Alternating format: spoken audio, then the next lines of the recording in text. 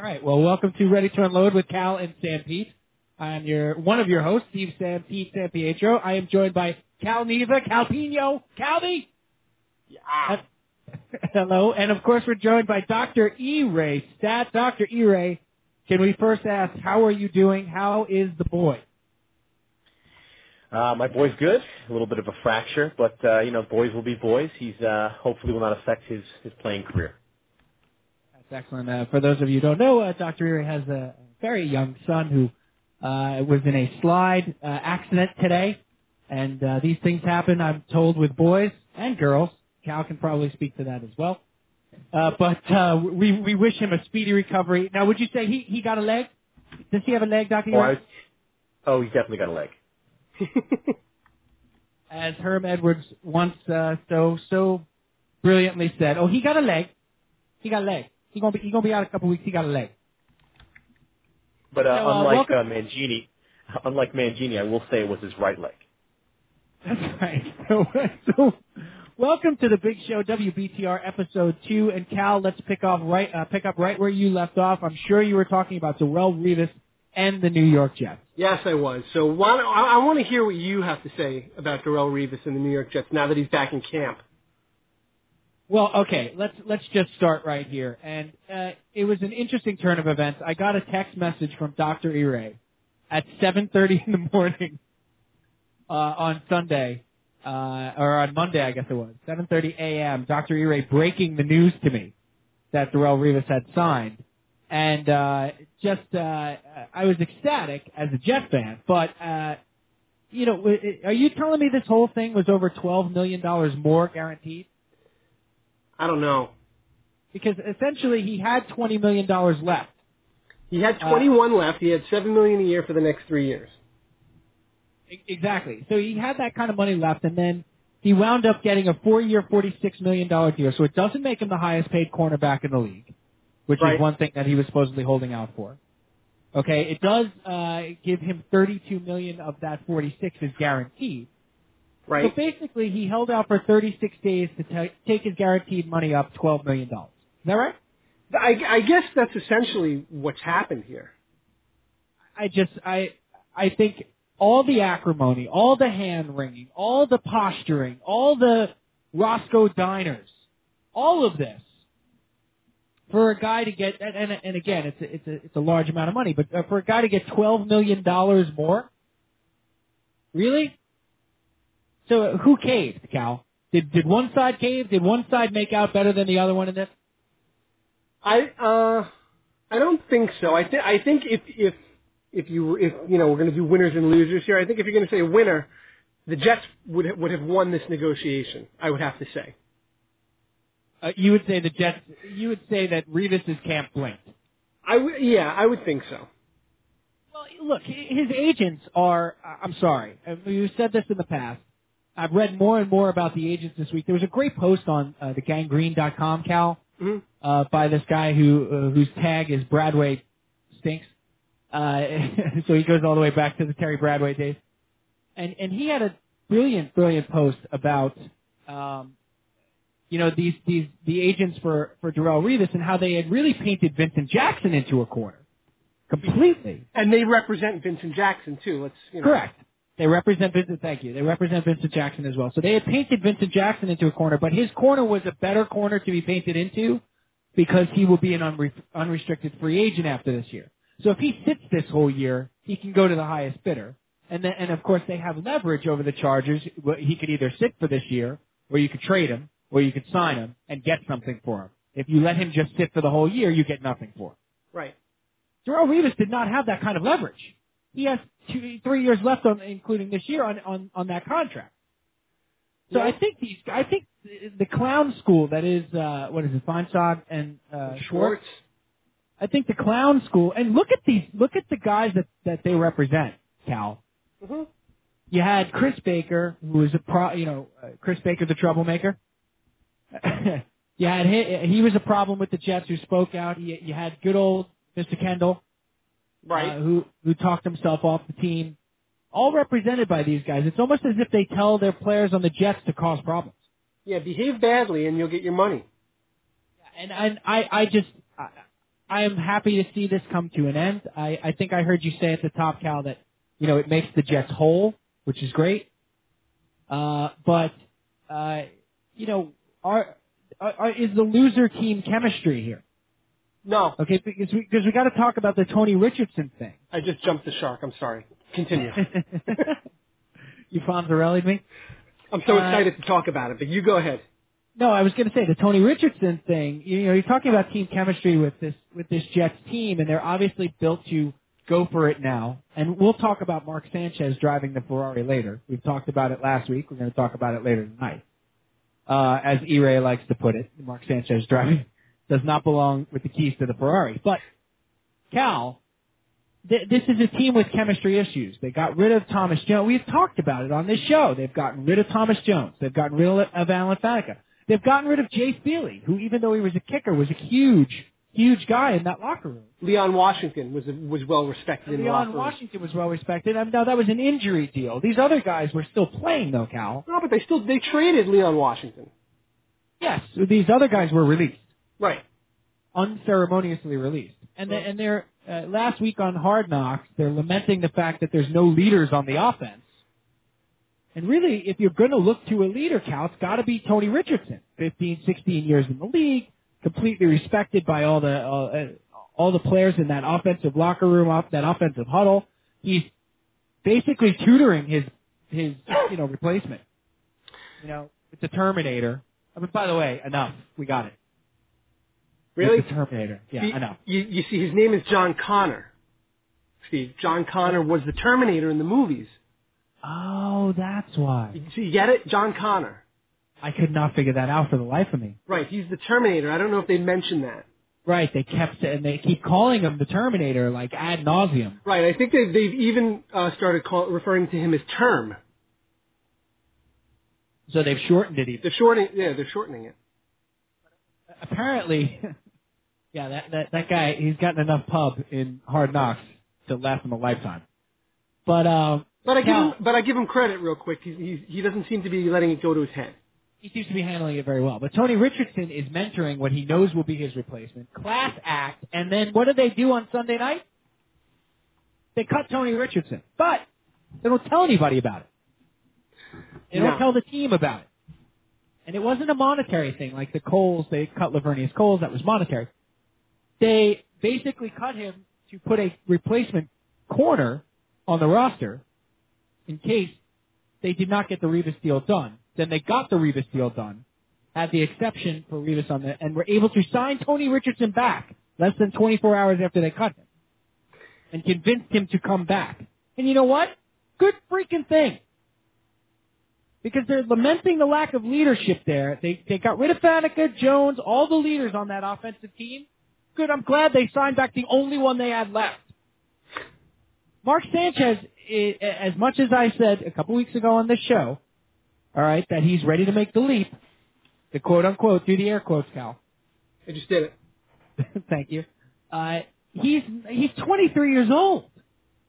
He's not ready, and you see him on Hard Knocks, he acts like an 8-year-old. Yeah, he does. He pouts. And my nephew, Patrick, is going to be 9, and Patrick shows more maturity when you tell him he can't play World of Warcraft anymore than Mark Sanchez does when you tell him that, he made a bad read. Now, to be fair, Patrick is very mature for his age. Let's be fair. That's a good point. Okay. No, but Mark Sanchez is not ready to be the leader of this team. He's not ready. No, and typically your offensive leader is your quarterback, and they clearly can't do that with Mark Sanchez, so you have to find somebody else to be a leader. Enter Tony Richardson. Exactly. And they've said it a ton. The players on the team, Keller, who, figure this one out. That's like a sitcom waiting to happen. I read today that, Keller and Tony Richardson are, Richardson's his best friend on the team. What is Keller, 24? Yeah, he's like 38? 14 years older than him. Right. Which you don't see a lot, no. I guess, in pro sport. You know what I mean? You'd figure Keller would be hanging out with guys his age. I don't want to question it. But T-Rich is his best friend. Whatever. The guy's well-respected, revered. They need him on that team, and I'm just happy they were able to talk him back into coming. Yeah, because what would have stopped him? I mean, they must have worked something out with him when they cut him on Sunday, but what would have stopped him on Monday from signing the first offer he got with another team? Nothing. Nothing would have stopped him. He was not on waivers, Cal, so he could have went and signed with anybody he wanted to. No, he was an unrestricted free agent. For like 17 hours. Yeah. But thankfully they signed him back. I think every Jet fan knows that there's got to be, you want to make the Super Bowl run. Well, there's got to be some sort of leadership in that locker room. There's got to be. Right. So, Revis signed back. There's all kinds of different stories. Now, our good friend Mike Francesa, we don't actually know Mike Francesa, but Mike Francesa from WFAN reporting today that anything you read about Rex Ryan going to see Revis and making the overture with Woody Johnson was not accurate. Apparently, the agents for Darrelle Revis told they reached out to Rex Ryan, so it wasn't Rex Ryan. And whatever. I mean, it's just like a ridiculous soap opera here as far as how the deal got done. And apparently, yeah. No, I just want to say something on that real quick, because a couple of weeks ago we heard Woody Johnson talking about how he would go meet with Revis whenever Revis wanted him to meet. And we couldn't figure out which side was not telling the truth. Was it Revis's camp saying that ownership never offered? Was it the owner saying that the agents didn't allow it? I think we can now look back on that and say it was the agent that wasn't telling the truth. Yeah, and I would trust those agents as far as I can throw them, as I've already said today, that they don't cover themselves in glory in these holdouts. No, but Steve, but what it does, Steve, is it lends a little more credibility to Woody Johnson and the ownership team with the Jets. Yeah, I agree. And I think that Woody Johnson acted in a way, and you can make the argument that it's PSL sales, and he has sold the Jets fan base this bill of goods, that they're going to be a championship team in a state-of-the-art new facility. Okay, but the bottom line is that there's probably still 6,000 tickets left unsold for next Monday night's game. Yeah, at okay? least. So Cal, I'm sorry. In no way, shape, or form is that not a factor in Woody Johnson flying down to Florida and making sure Darrelle Revis is on that team for opening night. You know, you know what? I don't care. If that's what gets him on the team, then fine. Ultimately, that was the most important thing here, was getting him back. Now, I hate to even go here, but I'm going to go there anyway. All right, sir. Tomorrow night, the season finale of Hard Knocks. I love it. Is there any possibility? I'm just I'm smoking guns here. I'm just shooting. You're spitballing here. I'm just spitballing. Is there any possibility that HBO producers put a little pressure on the Jets to get this done? I'm going to say any at all. I don't think that it got done because of Hard Knocks. But do you think HBO was involved in this process at all? I'm going to say no. I hope not. But I want to reserve the right to see how much coverage it gets on tomorrow night's finale. Look at all of the drama that occurred between last week's show and tomorrow night. Yeah, I mean, and it's already been a pretty dramatic, talked about 4 weeks on Hard Knocks here. You know, the other story about this is they dedicated practically half an episode to Brian Jackson, who now gets cut with Revis coming back. Drama. Hello. Right. I'm just saying. Were you about to go into you play to win the game right there? You play to win the game. Your hello sounded a little like the start of you play to win the game. Yeah, I know. It did. Hello. A little bit, didn't it? Play to win the game. Dr. Ire, do we have a caller there? Looks like we have a caller. Do we have a caller? Somebody's trying to call in, but Dr. Ire will handle that for us, I think. I think he's on it. Yeah, I think we're about to have a caller. Exciting and new. Come aboard. I don't know. Yeah. Here's the other thing can you just repeat the tweet you had from the other day? And did you see my response? Which one was that? The tweet about the finale. Oh, my tweet how Revis signs, Richardson's back, and somebody's gonna be pregnant. But we don't know who the father is this week on the season finale of Hard Knocks. Right. And what was my response? Well, obviously your money's on Cromartie. But that would be the predictable outcome. There's got to be some sort of shocking twist, doesn't there? Yeah. Well, I think you have your shocking twist. I think your shocking twist is Revis is back. And we also don't know who's pregnant. And we may never find out who's pregnant. But, you know, Revis is back. I think there's your shocking twist. There's your finale. But, all of this talk aside, Cal, just at the end of the day, trademark. Okay, at the end of the day, the most important thing is they did get him in camp. He is going to be on the field on Monday. And for a team that has talked more than any team I can in memory about how they're going to win a Super Bowl, for a coach that has put a bullseye on their back and front and side and helmet, and for a team where the expectations have not been this high since 1999, right before Vinny Testavere's Achilles folded up like a, window shade in a cartoon. The most important, and they tried to sell us a bill of goods that they were going to be just fine without Revis. It's ridiculous. It's laughable. They have the most important defensive player on that team back in camp, back on the team. He is going to play week 1, and he alone allows Rex Ryan to do what he wants to do with that defense. And that's the most important thing. At the end of the day, that defense has to be great if they're going to win again. And Darrelle Revis makes all that happen. Now, Cal,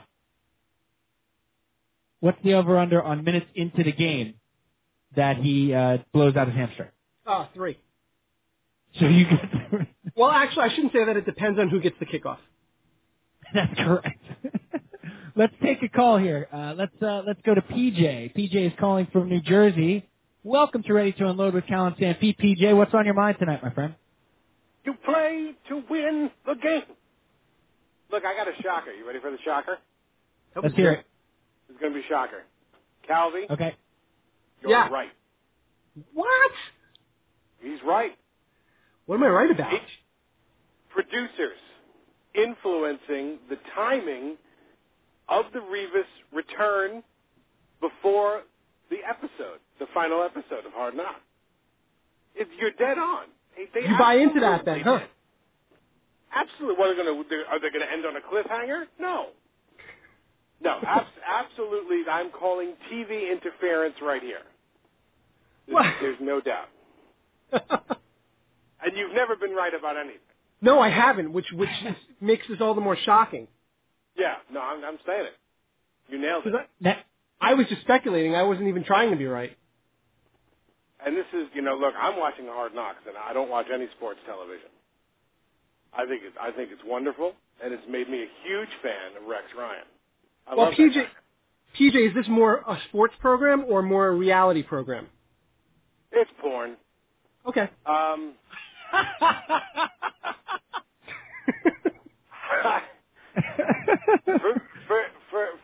For me, it's reality TV, and I also happen to like the Jets. Okay. I don't think I hang on it like other Jet fans are hanging on it.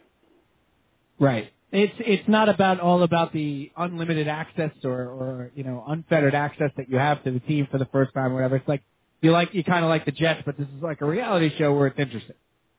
Right. It's interesting because it's not about Brett Michaels and Joan Rivers fighting for the affections of Donald Trump. It's more interesting than that, although only slightly so.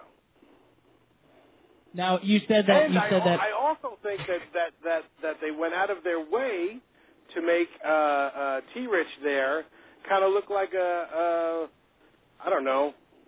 butthead, a buffoon. Really? Yes. What? Him always getting lost, driving a Maserati. Oh no, that was Jason Taylor. That's Jason Taylor. Oh, that was Taylor. Oh, okay. That was Taylor. Yes, which is no, that's okay. That's complete buffoonery. But PJ, you said something that's very, very interesting to me there. It sounds like you're kind of a casual Jet fan. Not like a rabid fool like us. And super casual, let me say, but I just tried to buy tickets. Look at that. See, you are Woody Johnson's target audience. Well, because my kids also now really like it, so I figured, hey, let's go to a Jet game. And we said, nah, there's no way there are no tickets available. And I went online. There are tens of thousands of tickets available. I don't know what's going on. Right, you're actually one of the assistant coaches for one of the games. That's how many tickets are available. Maybe. You're assistant coach on special teams. I figured the Jets hosting New England, wouldn't that sell out? You would think. You would hope. No, not even close. Not yet. Wow, anyway. that's amazing. Now, Peach, one last question for you, because you definitely, as I said, have sort of an interesting take on the Hard Knocks and on the Jets. Without actually.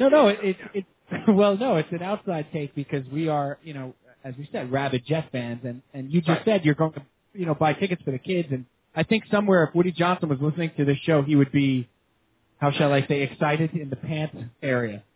But because that's exactly what he wanted out of Hard Knocks. But you said something interesting. You said about Rex Ryan. Just real quick, like what about, from the outsider's kind of point of view, what about Rex Ryan on this show makes you like him?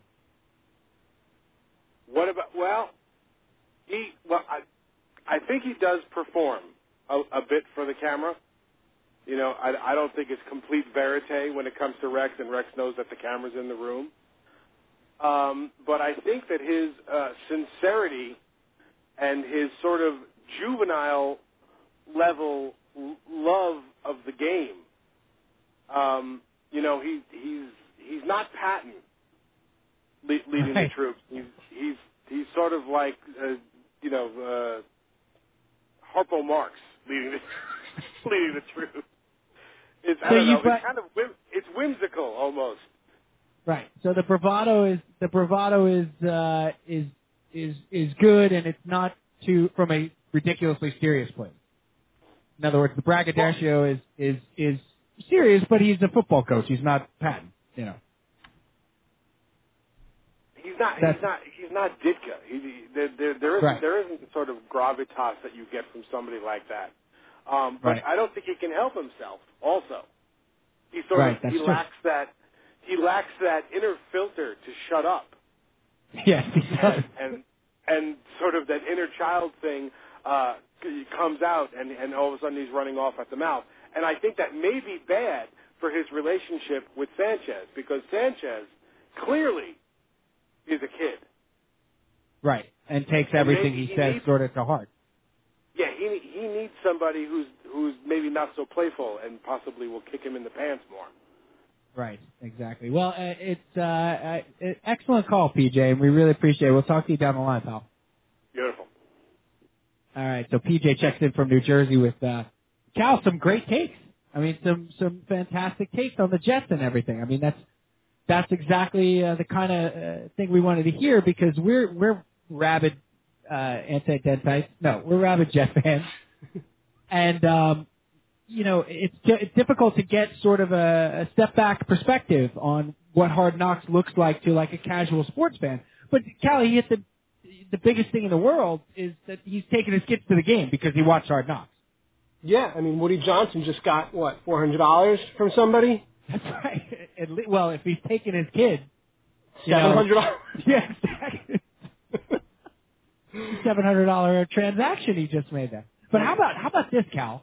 How about this? And then we're going to move on, and the number to call is 424-220-1817, ready to unload with Cal Sanpete and Dr. E-Ray Stat. But how about this, Cal? He said he went to look for tickets for a game, and Jets New England, week 2, which last year was week 2 as well, and was called the Super Bowl. And to be honest, I was at that game. It was one of the loudest I've ever heard the stadium. And it was a week 2 game. That game is not sold out, Cal. That's interesting. Good seats still available, Cal. I duly noted. Yeah. So we're going to move on to a lot of other football here and talk, go around the league. We're going to definitely talk about the Giants, so we don't want you Giant fans out there to think that we are ignoring the Big Blue, because we would never ignore the Big Blue. I don't know why I say that like I have a ruptured spleen. I know, it's weird. But you know what? Maybe they don't mind flying under the radar a little bit here. Well, I think that's a great place to start with the Giants, in that they are flying under the radar, with, unbelievably so. I mean, they're just, it's fantastic for them in one sense, in that nobody's talking about the fact that Ahmad Bradshaw is sort of unseated Brandon Jacobs for the carry, right? Nobody's talking about that. Nobody's talking about that defense. You know what I mean? Nobody's talking about that, how Perry Fuel has to revamp that defense. Nobody's talking about the Giants, Cal. No, because it's been Jets 24/7 here in New York, especially now with the Revis thing. Yeah, that was the name of the show. Let's take one more Jets call. Let's take, I think this is Big Paulie calling from Long Island. Big Paulie from Long Island, you are on the air with Cal and Sanpete. Welcome to the show. What's on your mind? How you doing, guys? How you doing, Big Paulie? Mingya. All right. Hanging out in my memorabilia room, brother. That's right. Now, this is for you folks out there. We did a show, Fun Load last week about memorabilia, sports memorabilia, and we mentioned Big Paulie, who has a New York Jets room in his home in the bunker out there in Massapequa, Long Island. And Big Paulie, what's on your mind? Talk to us about the Jets Ravens. Oh, the Jets Ravens. My prediction is I think that the Jets are not ready, and I think they're going to get their butts handed to them Monday night. Oh dear! Oh wow. dear! Yeah. Now we have talked about you in the past being an interestingly disgruntled Jets fan. You've been a Jets fan for a really long time. Everybody knows it. And we talked about this a couple of weeks ago, where you felt like coming into the season you're in a can't lose. If they go 3-13, then it kind of sticks it to ownership, and the new stadium's a bust, and blah blah blah. If they go 13-3 and win the Super Bowl, hey, you won a Super Bowl. So are you still kind of feeling that way? Yeah, pretty much. Basically, I mean, I don't know if Sanchez is really ready yet to take the reins. There's, all this talk about them going to the Super Bowl and stuff, and he's just not ready for that. I think the other thing is their offensive line needs a lot of work. He can get his butt handed to him Monday night. With that line is just not it's not ready yet. So to me, with a defense like the Ravens too, it just looks like it could be trouble. Well, Big Paul, you got to think that the Jet plan is to not allow Sanchez to try to do too much, correct? I think he may have to, though. Really? Yeah. I don't see their running game doing much. I really don't. Okay, so now he's going to be forced to throw the ball, and that's when Right. you run into problems with Sanchez, I guess, right? Exactly. And then the other end with Revis, I mean, he's in great physical shape, but he's not ready for all of those cuts and turns and angles and all of that stuff. And I guarantee you, I mean, if it was me, I'd be keying up on him because he's going to be one-on-one, and I would be keying up, throwing to him. By the second half, he's going to be just exhausted. And I think that's the way they're going to go. So let me ask you one more question here, Big Paulie, while we got you. We have your prediction that the Jets will get lambasted on Monday night against the Ravens. But let me ask you, going forward in the season, do you see this team getting things together? Do you see this team making a run? Do they have enough on defense? Do they have enough on offense? You mentioned the offensive line problems, the lack of faith in Sanchez. Do you think they can put it together and have a 10-6 season and make the playoffs? I'm going to go with 9-7. And outside looking in, or what? Yeah. Don't forget now. I mean, Jason Taylor, is he going to play 100? He's going to do all snaps. Come on. He's an old timer, and he's not. Who knows when the other guy's going to come back? Right. Yeah, Calvin Pace. That's Achilles' heel is tough. Right, Calvin Pace is out, and of course Jason Taylor. He's one of the many old guys that the Jets have kind of brought in with LaDainian Tomlinson and Taylor, and they don't get Santonio Holmes back to week 4. So you're seeing 9-7, Big Paulie, huh? Yeah, I mean, Taylor, they were only going to use 75% at best. Right, they were only supposed to, and now they got Pace. Now, exactly. So I don't know. I just. I would love to be wrong. Let's put it that way. I mean, hopefully they'll pull it out. If they do, I'll be shocked if they do it. All right, well, Big Paulie, let me give you one more thing. Let me ask you one more question. Sure. All right, we're going to be at the game next Monday night. All right, let's take this opportunity to ask Big Paulie what is on the tailgate menu. Oh, who knows? It could be anything. Are we going sandwiches? What are we doing? I think we might do some sandwiches. I don't think we'll get too heavy into the barbecuing yet. We got to ease into this season here. And we're getting killed. I mean, come on, 4 or 5 night games and Thanksgiving night. I mean, as fans, they're just killing us with these schedules. I agree. So, we got I think week 2 against the Patriots might be a good tailgating day with the 4:00 game. Yeah, that's going to be everything: burgers, dogs, sausages, the whole works. Yeah, so there you go. Well, Big Paulie, so we'll go sandwiches this week. Go cold cut sandwiches, and then next week call back in and we'll check in what the week's tailgate is. Definitely, not a problem. All right, pal. We'll talk to you down the line. All right.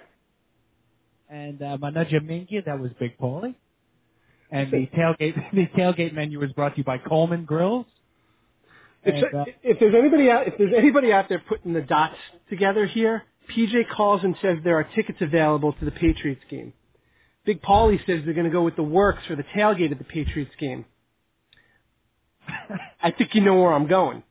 You smell conspiracy on this. I'm just saying, you might have a lot more people at that tailgate next week. That's right. than you expected. 424-220-1817. Thank you, Big Paulie, for the call, and we look forward to checking in next week. Next week with next week's tailgate. You know what, Cal? Next week's menu? Mingyu. That might be some menu. This week it's a Monday night game. It's at 7 o'clock. We're going to do sandwiches nice. You do a little sandwich. We'll do cold cuts nice or whatever. Yeah. But next week, that's the Grill Master. That's when the Grill Master Central comes out. Boy, oh boy. Now, Cal. Yeah. Let me ask you a question. Feeding off of what Big Paulie was saying, we're going to get into the Giants. We're going to get into the rest of the NFL. Again, 424-220-1817, the Ready to Unload hotline. Why do I say it that way? Well, how else did you say it? I don't know. I got all like goofy announcer guy. Ready to Unload hotline. Hi, lady. But we're going to talk about the Giants and the rest of the NFL in a second. But Cal, there's a naysayer. Now, and I believe Big Paulie represents a cross section. I'm not going to give his age away, but he's in a certain demographic who remembers when Namath won the Super Bowl. Yeah. Okay, who actually watched the game. He was a kid. He was only a couple years old, but he actually watched the game as a young man. He represents a cross section of Jet fans that does not buy this team at all. Well, it's a very interesting dichotomy, if you will, because there are some fans that think they're going to fall flat on their face. Okay? Then there are other fans that think they're going to win the Super Bowl. And you don't find anybody kind of in the middle. Right. I think there's a cross-section of fans, as we were talking about, that want them to fall on their face. I mean, I know the rest of the NFL does. I know the rest of the NFL is just itching for the Jets to fall apart. Oh, yeah, they're waiting for this. So let's move on to the Giants here, Cal, because we just spent about 40 minutes on the Jets. No. And I know somewhere K-Mac is probably out of his mind. K-Mac, a friend of ours, a friend of the program, who is a huge Giant fan. Well, then let's talk about the varsity. Let's talk about the varsity. We talked about the JV and at the new Giant Stadium. The team that plays at Giant Stadium. That's right. We are, of course, making fun of Mike Francesa, a New York institution. Cal, the Giants are a very interesting team. Here's why. They open up this week with the Carolina Panthers, which is a winnable game, by the way, 7-point spread, not that you're gambling. Whoa. But the Giants are also sort of under the radar, as we were talking about. There's a lot of question marks. Are there more question marks than certainties with the Giants? Let's start there. With the Giants, I think there are. The big news this week, well, in my mind, the big news is that they named Ahmad Bradshaw the starting running back over Brandon Jacobs, which was a little bit of a surprise. Yeah, no, I think a huge surprise, and I think especially for a guy like Brandon Jacobs, who has in the past sort of bemoaned the fact that he wasn't not getting the ball. He kind of has a Keyshawn aspect about him. A little bit. Of just hand me the damn ball. But I think that's the right move. All right, so let me give you two questions on the Giants. Now, so as you said, they have more question marks than answers, I think. I think Eli Manning is a given. I think he has earned the right to be a given as a certainty on that team that Eli is going to have a very good year. We've talked about how they've upgraded the wide receiver core quite a bit, even though the wide receiver core is dinged up, but a little bit. Cal, two questions for you here. The first one is that offensive line past its prime? And can they do enough to run the ball to help Eli Manning out with the pass? I think the offensive line, I hate to say that they're past their prime, but there's a lot of question marks there. They're very dinged up on that line. O'Hara was hurt. Dio was hurt. I don't know how much protection they're going to offer Eli Manning, which is the first thing, because Eli Manning is clearly the most, we were talking about Sanchez before, but Eli Manning is clearly the most important player on this team. I don't think Sage Rosenfels is going to be able to lead them to any success this year should Manning get hurt. Not a believer in Sage, eh? I'm not. It's his name. You can admit it. All right, it's the name. The name Sage Rosenfels for an NFL quarterback does not inspire confidence in you. No, I believe, and it's mostly the Rosenfels, because I always thought it was Rosenfeld. Is it Rosenfels? It is, right? Yeah, with an S at the end. So for the longest time, I thought he was Sage Rosenfeld, and just only recently did I come to realize that it's an S, as if he's been pluralized. There's multiple Sage Rosenfels. Right. So that's just I don't know if I want my starting quarterback. Yeah. No, I mean Eli Manning is the absolute key to that team. If Eli Manning goes down, you can kiss the season goodbye. Pretty much. Now the second thing is with talking about that line. You got Bradshaw. And, Jacobs was kind of like a pound it down your throat runner. Bradshaw is going to need some holes to cut through. He's going to need to move around a little bit. And the offensive line is a real key to this offense moving, I think. Yeah, I think so too. And you talk about guys like Kareem McKenzie and maybe that parts of that O-line are a little past their prime. But, Eli Manning quietly threw for 4,000 yards last year. I mean, he very quietly had a fantastic season. They pass blocked very, very well. They had trouble in short yardage again, as do the Eagles, as do the Redskins. I think and even the Cowboys to a certain extent. I think that's something in the NFC East that's in the water. But the other huge question mark to me, Cal, is obviously this defense. I mean, I think that Eli Manning and the offense is going to do enough. I actually think the move to Bradshaw is a good one. I think Brandon Jacobs. Yeah, I think Brandon Jacobs has been overrated in this town for quite some time. He had the one good year, the Super Bowl year before he got his contract. Right. And then he got his and everybody, you could see it coming when he got his money and when he got his contract. He was a little, reluctant to make contact. Let's say. Right. Yeah, no, I agree. I mean, it seems, and he takes a month and a half to get up after every hit. And it's like, come on, guy, I mean, he's always banged up. He's always got this little ding or that ding or whatever. But he sure does talk a lot. He sure does. I think the move to Ahmad Bradshaw is a good one, and I think you're still going to see plenty of Jacobs. I mean, he's still going to get 15 touches a game because I don't think Ahmad Bradshaw is an every down back. I mean, he still has to prove that he's a 20 to 22 carry back a game. The other problem with that, though, is that Bradshaw is very injury prone. That's true. He's proven to be fragile. Yeah. But I think the other huge question, obviously, Cal, with this Giants team is the defense. Have they done enough bringing in a guy like Bullock to be, a leader? We don't know. He's 33 years old, coming off the ACL surgery. You don't know how much he's going to be able to give you from that linebacker spot. Okay, the linebackers have been just really awful. Really since Antonio Pierce and Plexico Burress walked into a nightclub with a gun. I mean, they really have. I mean, Antonio Pierce was really not the same player after that, and then of course he got hurt. And he was the leader of that linebacker core. They had Kavika Mitchell the Super Bowl year. He left via free agency. He played way over his head when he was there with Pierce. Right. And that linebacker core has not been this enough. Clint Sinton has been a disappointment. Second round pick last year. Right. You have Michael Boley in there. You have a bunch of Goff, right? Goff. You haven't really gotten much out of Paulie since he's been here. He was hurt last year. Yeah, so the linebacker core is a mess. We've talked about the importance of Kenny Phillips coming back. Mm-hmm. I think he is the most critical piece of the entire Giant team for me for their 2010 season. Yeah, I think so. That's how important he is. Well, I think that entire secondary is important. Corey Webster, Terrell Thomas. These are guys that are going to need to step up because of the weakness of the linebacking core. And Terrell Thomas, boy, he's proven to be a little chatty too. Yeah, they are. Now Terrell Thomas has got some ability at the corner position.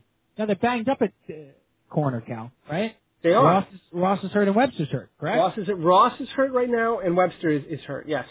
So do they go into that game on Sunday against the Carolina Panthers without Ross and Rachel? I mean, without Ross and. I was kidding. That was on purpose, folks. Oh boy, that's so dated. Also. Pivot. I know, right? I'm completely dating myself with the. Ross and Rachel. Who's that? Princes. Oh boy. The entire segment of people out there like, what? They're like, what the hell? What are you talking? What's Friends? Never heard of it. Are they on the Jersey Shore? What? What do you make of this defense, Cal? Do you agree with me that Kenny Phillips is like the key to the whole thing? I think he'd have to be because I really think that the secondary is the key to the defense in this particular iteration of it, and I'll be very curious to see how Perry Fuel has them play once the season starts. Right. Now, the new defensive coordinator, Perry Fuel, has come in and really, injected a lot of life. Apparently, he's a really lively cat. Yeah. And apparently, no other coach had any sort of spirit before Perry Fuel got here. Well, after Bill Sheridan, anybody could come in and inject life into that team, I think. Yes, that's correct. Bill Sheridan not wearing the lampshade on the sideline and eating goldfish. No. Cal, let's look at this schedule real quick, if we could. Goldfish. All right. Let's look at the schedule real quick, if we could. Yeah. I think that, as we mentioned, they start off with the Carolina Panthers, and then that should be a win. If you want. Well, you're opening up a stadium. You're playing it. Although the Panthers were surprisingly spry in the preseason, I have to say.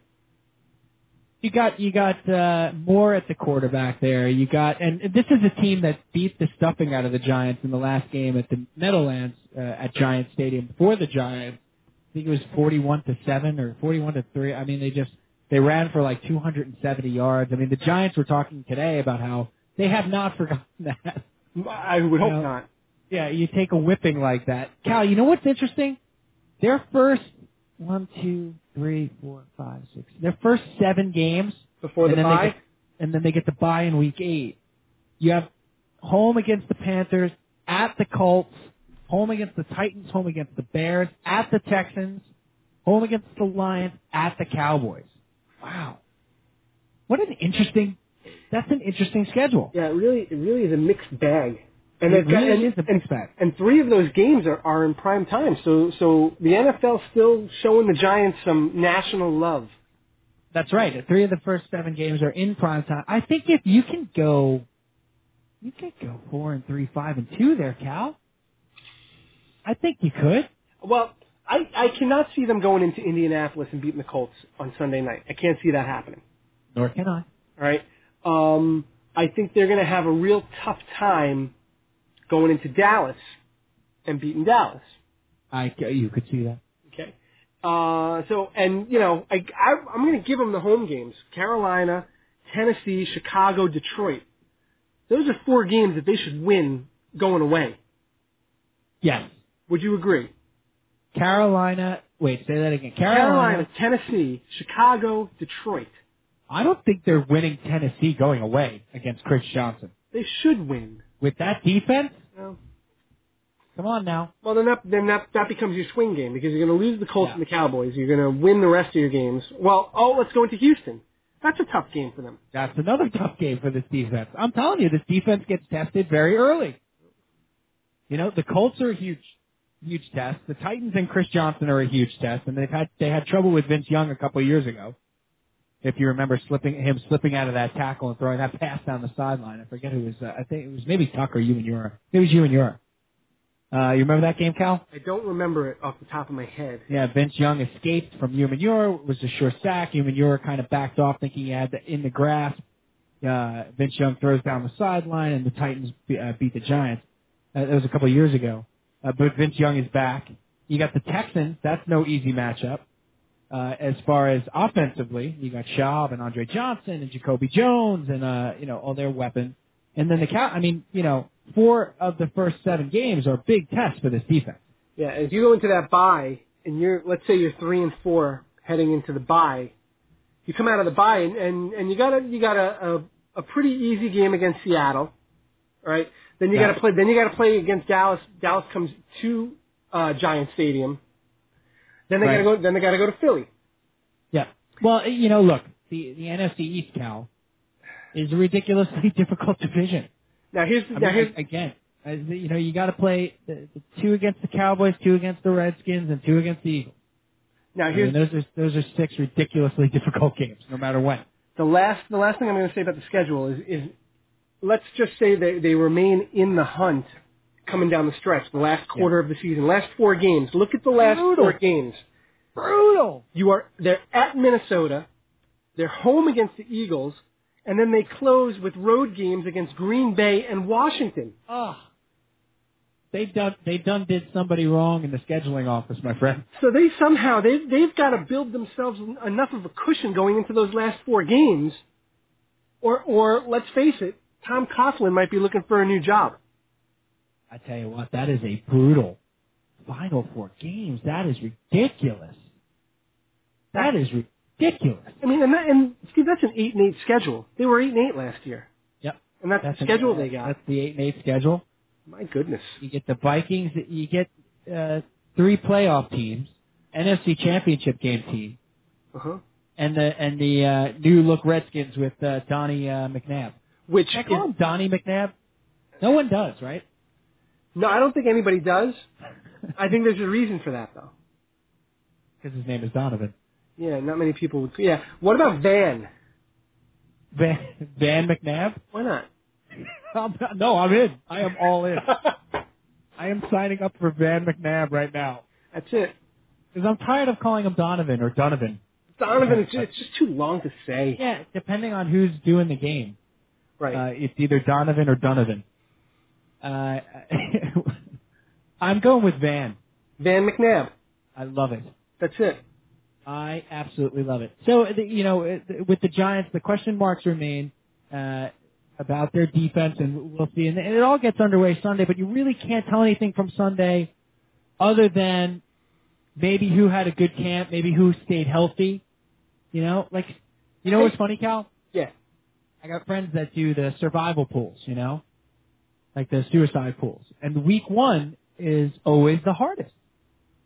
Always the hardest in the NFL because you never know what team is going to show up. That's why you're in one of those survival pools, again, just for enjoyment, not for monetary gain. Of course not. You're better off, taking the best team available, no matter what their matchup is. Like, if you think the Saints are going to be a dominant team again, take the Saints. I know you hate to use them early, but you just don't know what you're going to get in week 1, Cal. It's a difficult proposition because anybody can beat anybody that first week. I remember a couple of years ago, Minnesota was the odds-on favorite to win everything. And we're going back maybe 7-8 years. And they lost the first week to Carolina. It was a Minnesota home. Remember that one? I do. It was a Minnesota home game. And, the whole world picked Minnesota in their survivor pool and was knocked out when Carolina beat them. I think Minnesota might have even gone 15-1 that year. Wow. I think that might have been the 15-1 year, right? I think that was the 15-1 year. Because Carolina was like a second-year expansion team. That's right. Yeah, the fix was in, my friend. That's hard to pick. The fix was in. You're looking at the schedule for week 1, Cal. Let's take a quick look at it. Okay? So here's the schedule for week 1 in the NFL. We're going around the league now. Let's go around the league style. Ooh, I like that. Around the league style? What? Wait, what? Around the league style. Here we go. Ready to unload Around the League Style. The number to call to get in on this Around the League styling is 424-220-1817. Oh, wait, you want to? No, it's exciting. It's exciting. Maybe not to call it that, though. Right. Let's do this, Cal, too. Like, we'll go around the league, and then we'll do a little blurb about how we feel about the team coming into the season. Oh, I like that. That's nice, right? So it serves dual purpose of a week 1 preview and an NFL preview. That's correct. We're doing double Dutch. Like it. Double Dutch. Double down. Can I say double Dutch on the air? Of course you can. Double down. What do you do on 11, Cal? Always double down. Double down. That's right. This is blood money. Double down. Sorry, quoting from Swingers, dating myself even further. Wow, we're doing this show in the year 2001. Forget about this. This is like 1997. 97, actually, yeah. Friends is ruling the airwaves on Thursday night. Swingers has just come out in your local cinema. Oh, my God. Hey, have you heard the new Vertical Horizon song? Remember Yes, that? and I don't care for it. I'm all wrapped up in sync. They appear to have sold out. Yes. Horizon did not see that coming. Okay. So we start off the NFL season on Thursday night, Cal. I'm going to stop you right there, because has there been a better invention than that Thursday night opener for the NFL season? Is there anything better than that? Wow. In sports or just overall? Well, no, in sports, because overall the best invention ever is TiVo or DVR. Correct. and it's not even close. I don't know if I know. In sports, I mean that. Yeah, you'd be hard pressed to find something as cool and has worked as well as the opening night Thursday night game. Oh, it's terrific with the concert in whatever town they're in and the fan fest and it's great. All right, who's playing live this year, Cal? I don't know. I need to find that out. Yeah, Dr. Erase Dad has had to leave the show to take care of some of his family business. So normally Dr. Erase Dad would be punching that up for us. Yeah, he would. Because he's the greatest that way. And he unfortunately had to leave the show. He'll be back next week, better, bigger, stattier than ever. He is a real medical doctor, folks. I don't know if you knew that. That's true. Yeah, I don't know if you knew that. He's classically trained. He is, and he's trained in all the newer fields of medicine as well. That's right. So we open on Thursday night. Dun, dun, dun, dun, dun, dun, dun, dun. Minnesota at New Orleans. I only have one problem with this game, Cal. What's that? The sports guy said it, and Bill Simmons on his podcast. And, of course, we're huge fans of his, and we'll give him a plug. Not that with the 1.5 million Twitter followers, he needs one. By the way, it's the Dave Matthews Band. Oh, DMB. Yeah. Well, this is 1999. Are they going to play Crash? They might. Wow. Boy, talk about jumping the shark. Dave Matthews Band. We can't do better than Dave Matthews Band this Thursday night? Well, it's not just Dave Matthews Band. It's Taylor Swift. All right, that's fine. That's acceptable. Is that acceptable? Yeah. She's current. She is. I mean, Dave Matthews Band, that's a bad job. Sorry. I want somebody better than that. Well, I'll tell you that Dave Matthews Band's latest album, Big Whiskey and the Grugrux King. Yeah. Okay, it debuted at number 1 on the Billboard 200. So you are alone in your opinion, my friend. All right. I'm going to do the rest of the show like Dave Matthews. Like Dave Matthews? Okay. Yeah. Going to talk about a monkey. Sorry. We thought for a long time that monkey had to be in every song for Dave Matthews. By the way, you know how many years they've been doing this kickoff event? I'm going to say, carry the 2, 8 years. Very close. 9. This is the 9th year. It's the 9th year. It started off in New York, right here in New York, in Times Square. Really? Yeah, 49ers at the Giants, back on September 5th, 2002. Wow. And you did have Joey Fatone of NSYNC perform. Nice. They could only get Joey Fatone. And also the cast of the Broadway musical Rent. Wow. Alicia Keys, Enrique Iglesias, and Bon Jovi. So when you cast of Rent in 2002, again, cutting edge. So when you put it in that perspective, Dave Matthews Band and Taylor Swift, a little disappointing. A little down. So anyway, it's Minnesota at New Orleans. Now, you said there was one thing about this that you don't like. Yeah, Sports Guy had suggested this, and I totally agree. You should have the winners of the last two Super Bowls play each other. So in this case, you would have had the Saints play the Steelers. The Steelers, that's right. He wanted to see Saints Steelers. Well, the Steelers are on their schedule this year too. Exactly.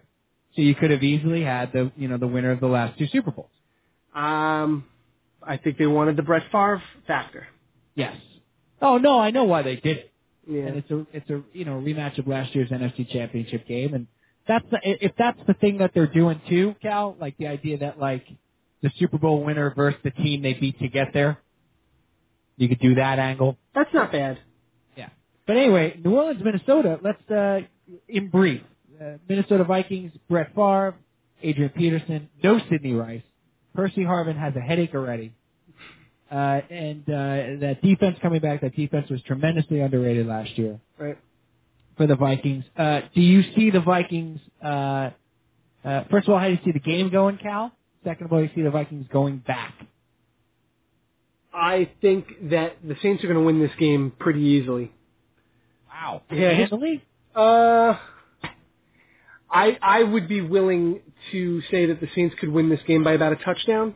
Okay. I just think there's too much going on. Not so much that the Vikings are that bad, but that the Saints are that good. The Saints are just a tremendous team once again this year. They've got the emotion of opening up at home again after winning the Super Bowl. I don't think they raise banners in football, but it's the same concept as in baseball, where you're raising your banner. You won the Super Bowl. It's your first time appearing in front of your home fans since winning the Super Bowl. There's just going to be too much emotion in that building for the Vikings to overcome. That's a great point. Fair point. Cannot argue with that. As far as the Vikings, they're sucking chips out of Favre's ankle, and he didn't even play a full preseason. Careful there. I chose my words carefully. Describing that procedure could have gone all kinds of wrong. It could have. That's because we don't have the doctor here to correct me. That's right. That's right. If Dr. Stat was here, he would tell us they're not sucking chips out of anything. Hey, give me your opinion on the Saints this year, Steve. I think the Saints are going to be a team to be reckoned with. I think they're going to have an excellent chance to repeat. Now, the loss of Sharper in that secondary hurts that defense. They had the kind of defense, Cal, that was just good enough. You know what I mean? And then, all of a sudden you're blowing a team out 31-10, and you get 3 picks, because the other team is throwing and pressing. And so that defense was opportunistic. The special teams are very solid. Greg Robinson does Greg Williams? Greg Williams. Yes. Thank you. Greg Williams did a fantastic job with that team, especially game planning for Peyton Manning. I think they're at 13-3. I think they're at 12-4. I think they're in a terrible division. So I just think that the Saints are going to definitely be back in the playoffs and be a force to be reckoned with. And I don't think the Vikings will. I would agree with that. I don't think the Vikings will. I think the NFC is a lot tougher this year. And even in their own division, I think that the Packers are going to be a tremendous team this year. I think the Lions are going to be much improved. I don't know how much. But Minnesota's not going to roll over Chicago and Detroit for 4 easy wins this year. Absolutely not. Totally agree with that. In fact, a lot of teams have or a lot of people have that Detroit team as frisky. Yeah. I think that could be a frisky six-run team. Yeah, let's be patient with them though. Everybody, it's a trendy thing to pick a sleeper and hitch your wagon to it, but Detroit's still coming off a bad season. Well, they're coming off a bad decade. Speaking of which, Matt Millen is joined by Joe Theismann now on the NFL Network broadcasts. Is that right? So you have Bob Papa, who's tremendous, and he's joined by Matt Millen and Joe Theismann. Wait, is that an NFL Mensa meeting or what? Boy, oh That boy. is- yeah. Oof.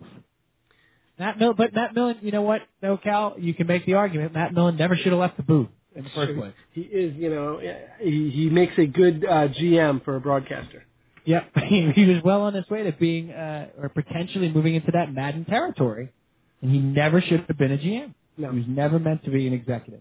All right, moving on. Next game, Cal. Denver at Jacksonville. Let's do this real quick because we got to get cooking here. We do. We have a fun load coming up that you're going to love. That's correct. We have a fun load coming up in about 10 minutes, 12 minutes, and we're going to talk about chemistry with the teams, or chemistry with the teams. Now I sound like my grandmother. With the teams and the thing and the whole thing. And the number to call, 424-220-1817. So, Cal, Denver, Jacksonville. Bring it on down to Jacksonville. And Jacksonville's a funny team. I don't know quite what to expect from them. But you got to figure the gig is up for Jack Del Rio right now. Yes. One way or the other. The hot plate is there. Yeah. He's definitely on the hot plate. I think so. And of course, Josh McDaniel, the Denver head coach, Josh McDaniel, what do we see out of him now that he's 33 years old? Oh, he's a grizzled old veteran now. Has 33. Right. Has he matured now that we'll see, I think Denver is a 6-7 win team at best. They lost Elvis Dumerville for the season. Yeah. They lost best receiver. You're gonna try to sell me Jabbar Gaffney as the number one receiver there. Is that what you're talking about? Well, that's what they're trying to talk about, but. Right. So you got Kyle Orton, Brady Quinn, and of course Tim Tebow there. So I think Denver's in for a long season. I do. But you say that, but they always seem to find a way to win. Whenever you think that they're down and out, Denver's always there at the end of the season with 8-9 wins. Not last year. Well, not last year. Well, but last year they started out the season, 5-0, 6-0? 5-0 or 6-0, and then they wound up 7-9, did they not? Yeah, they did. They had a... I don't understand what he's doing there. I don't understand what he's doing there. I guess it's not for me to understand, but I do know some Bronco fans who are also scratching their head. It's also not for you to question. He comes from the Belichick tree. That's right. I don't know if you heard, but he's the smartest human being ever. Yeah, so don't question it. Just trust him. Well, I think Jacksonville wins this game, believe it or not. Now, Jacksonville's a franchise that's in trouble, though, Cal. They're in big trouble, and, this is another one of the potential blackouts this weekend. I think this is a blacked out game.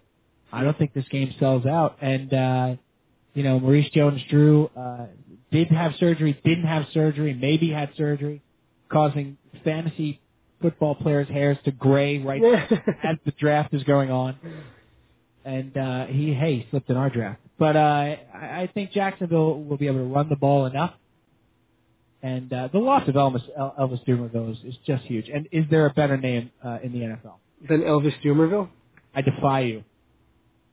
I can't come up with one. Right off the bat, that's a pretty great name. It's a very great name. Elvis Dumerville. I mean, I guess you could say Atari Bigby. Would come close. Well played, Calvi. Well played. But other than that, I can't think of one. Now you got Miami at Buffalo, AFC East clash, and I think the Buffalo Bills are going to be in trouble this year, Cal. It's going to be a long season in Buffalo, especially at least last year you got to go see the antics of Terrell Owens. This year you have nothing. You have no antics. Now maybe the antics of C.J. Spiller. That's right. You have the drafted way too high in most fantasy drafts, C.J. Spiller. Right, and everybody will be just immensely disappointed in him probably because there's just ridiculous expectations.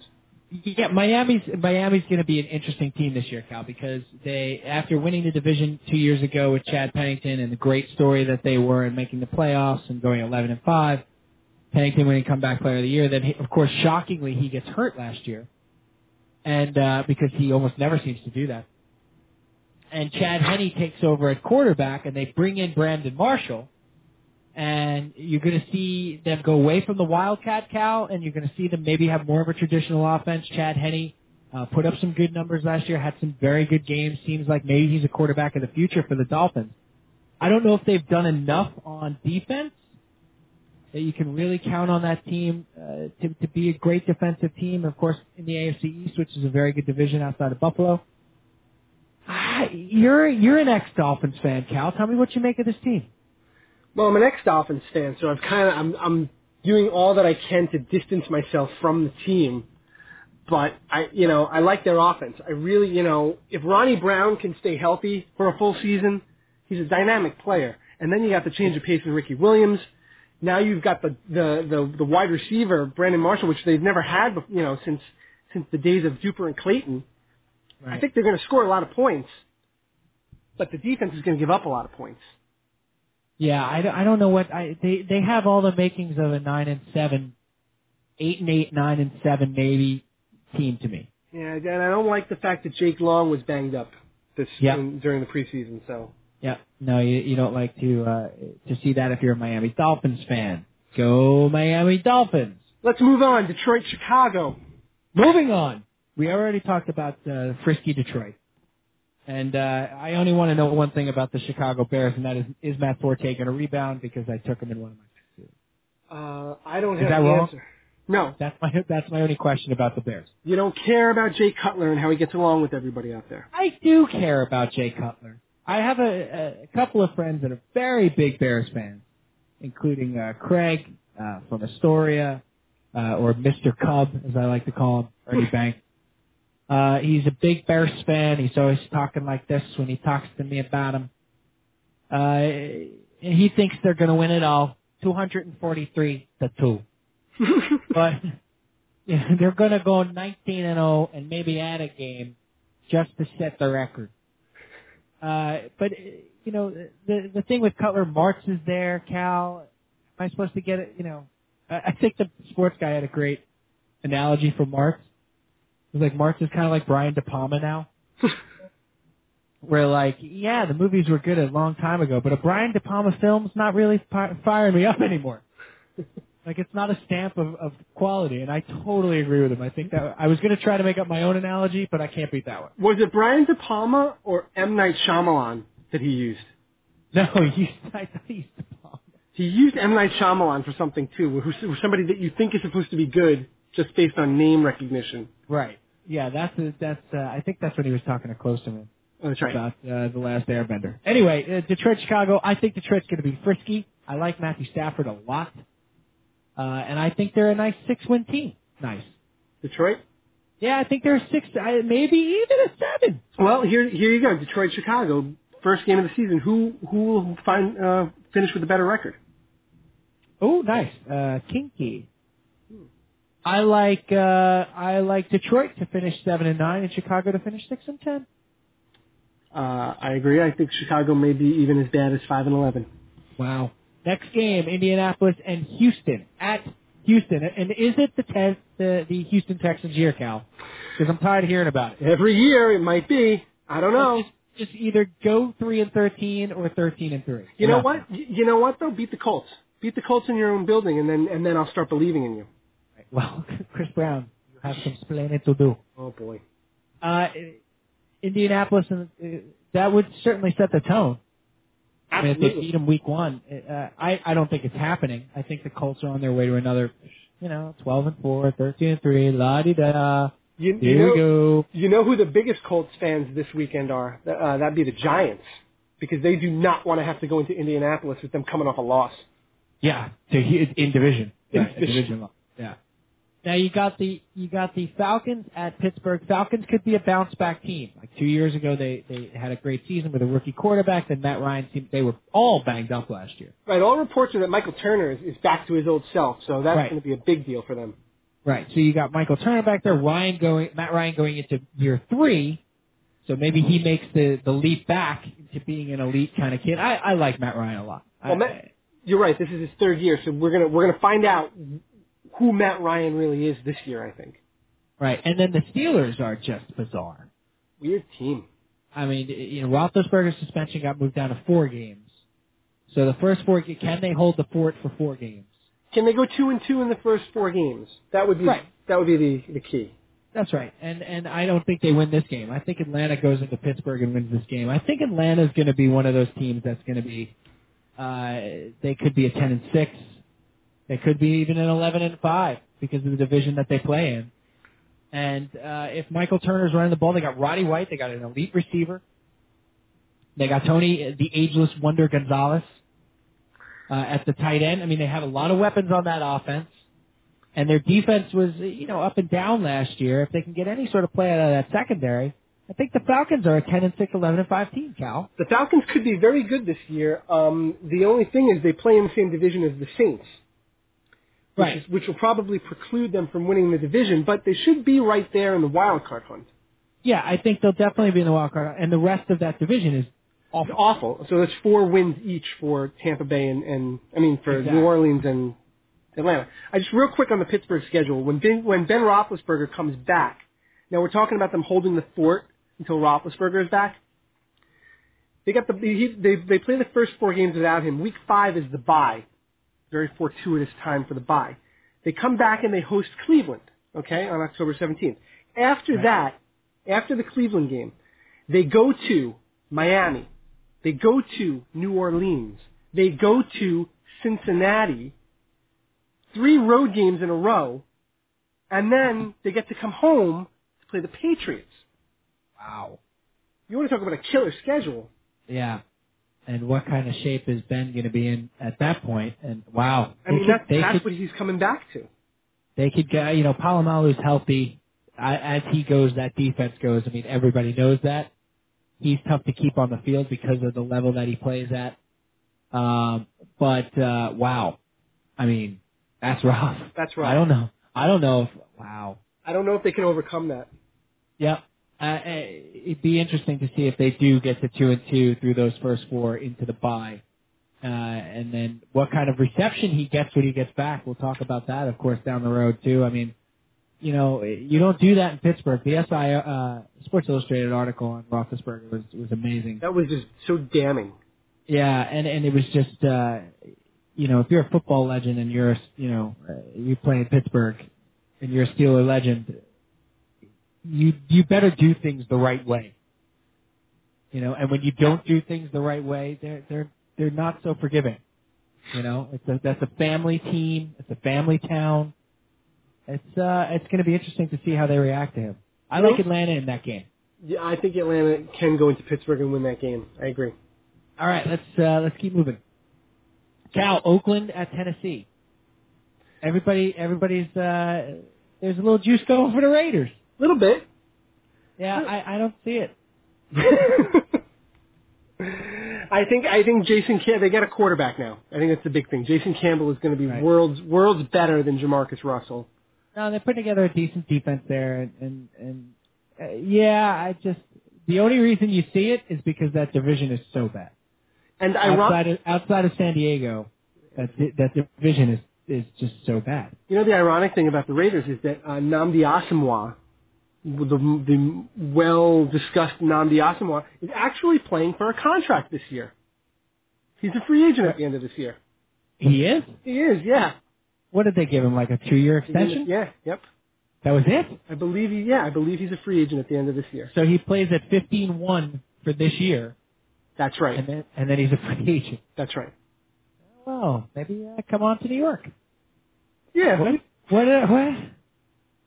Tennessee, we've talked a little bit about the reemergence of Vince Young. You never know what. Jeff Fisher's been coached there since 1978. But who's he throwing the ball to, Steve? Yeah, kid, they've had all kinds of problems at receiver with Kenny Britt, and just Justin Gage. Nate Washington's banged up. Nate Washington, I don't even know who's there anymore. But they do have that guy CJ. He's pretty good. He's all right. Yeah, I think Tennessee is another weird team. There's a lot of middling teams here, Cal. There are, and you know what? There's reports today that Tennessee is talking to Washington about reacquiring Albert Haynesworth. I saw that. That would be magnificent. Very interesting. To send Albert Haynesworth back to Tennessee. That would be just so magnificent. And I hope that Fisher does it, and then he comes back and is like a Pro Bowl player. Right. You know why, Cal? It would serve Daniel Snyder. It would serve Daniel Snyder. You mean like you got served? Literally, he'd be served. Wow. But I love Jeff Fisher. First of all, one of the more underrated mustaches in all of sports. Okay? I agree. The guy's been rocking it for 13, 14 years now. Fantastic.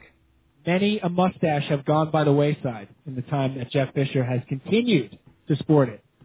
And Okay. and what people forget is that Jeff Fisher was an 85 Bear. That's right. He was on that 85 Bears team. I mean, Dave Wannstedt has come and gone.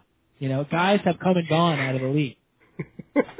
And that mustache reigns supreme. But more importantly, the guy is a wonderful football coach. Yeah, he really is. He just knows how to get his team to win. I He mean, has look. dealt with all kinds of stuff there in his tenure. Well, look at last year. They start the year 0-6. They almost made the playoffs. He come back. Who does that? No, he never has a team quit on him ever. Nope. They could be a 3-13 team, and they will not quit on him. I agree. And they'll be dangerous. So they could be 8-8 this year. I wouldn't be surprised if they went 11-5 somehow. Hey, game of the week. Let's move on to the game of the week. Cleveland at Tampa Bay. Big time. My goodness. I wonder who gets to call this game. Did they just put the interns on this game?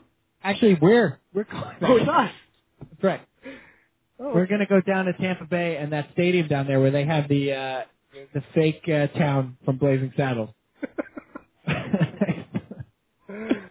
Told that story of going to see the Jets down there last year play Tampa Bay, and in that stadium, a great stadium, Raymond James Stadium, but they have the pirate ship out in the end zone, and then there's like a faux town next to it, like an old like pirate shanty town.